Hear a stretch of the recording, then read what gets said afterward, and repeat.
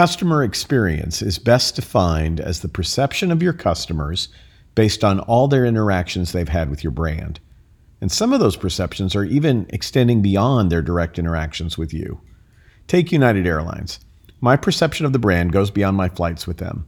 It's colored by the experiences of others, those of friends, and even the purported experiences of strangers. For example, somewhere in my perception of United is the image of Dr. Dow, who was the passenger who was bloodied up as he was removed from an overbooked flight in 2018. How unfair is that? I'm still affected by media and social media posts about an incident that occurred 2 years ago. However unfair my perception might be, I'm sure I'm not alone. In fact, according to Craig Blum, 84% of people trust online reviews as much as friends. Given my muddied perception of United Airlines, I was pleasantly surprised by a recent experience I had during a return flight from Singapore. Having flown on Singapore Airlines for the bulk of the trip, the final leg from San Francisco to Tampa was booked on United. Things did not start well with United, as the red-eye flight was delayed for mechanical problems. When the plane departed, my issues continued when the airline seat did not stay in a fixed position, essentially creating a rocking motion for the 5-hour flight. At this point, United was not doing much to improve my perception. However, when the seat problem was brought to the flight attendant's attention, her service recovery and the system United leaders had created to empower that flight attendant dramatically shifted my view of the airline. Before I get into the specifics of my United Airline problem resolution, let's look at 5 steps needed for you to craft trust-building service recovery for your customers. 1. Share a genuine and compassionate reaction to the other person's distress. 2. Offer appropriate apologies.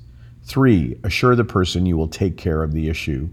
4. Individually and through resources, see that the problem is taken care of in a way that meets the satisfaction of the customer and does not recur.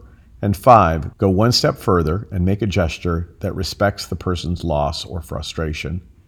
In addition to following those 5 steps, brands like the Ritz-Carlton Hotel Company, the focus of my book, The New Gold Standard, empowers their people to take needed action without having to seek approval from their supervisors.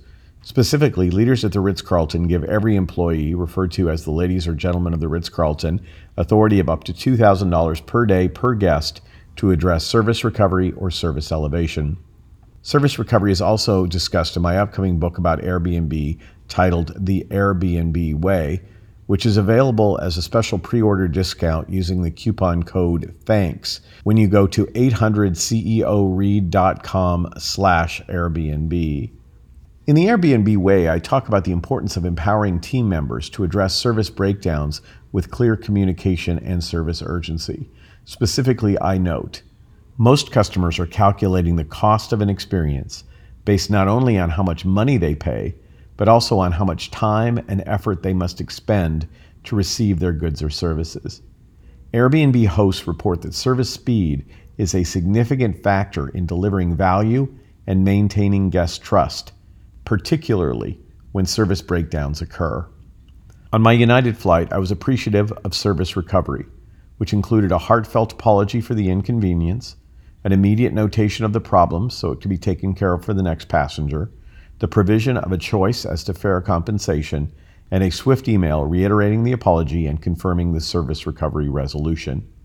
Those actions went a long way to not only repair my United experience and brand perception, but also in my choice to podcast in a way that might potentially affect the perceptions of others. Some people have suggested that when it comes to customer loyalty, it's good to create service breakdowns that you can resolve well. I've unsuccessfully looked for data to support that recommendation and never advise my clients to willfully inconvenience customers. There are enough breakdowns occurring naturally. I do, however, recommend empowering your people with trust and instructing them on all the steps of service recovery. Turning breakdowns into breakthroughs is an art that is all too infrequently executed well. How are you doing with your service recovery efforts and team member empowerment? I would love to talk to you about extending trust to your team members to drive customer trust.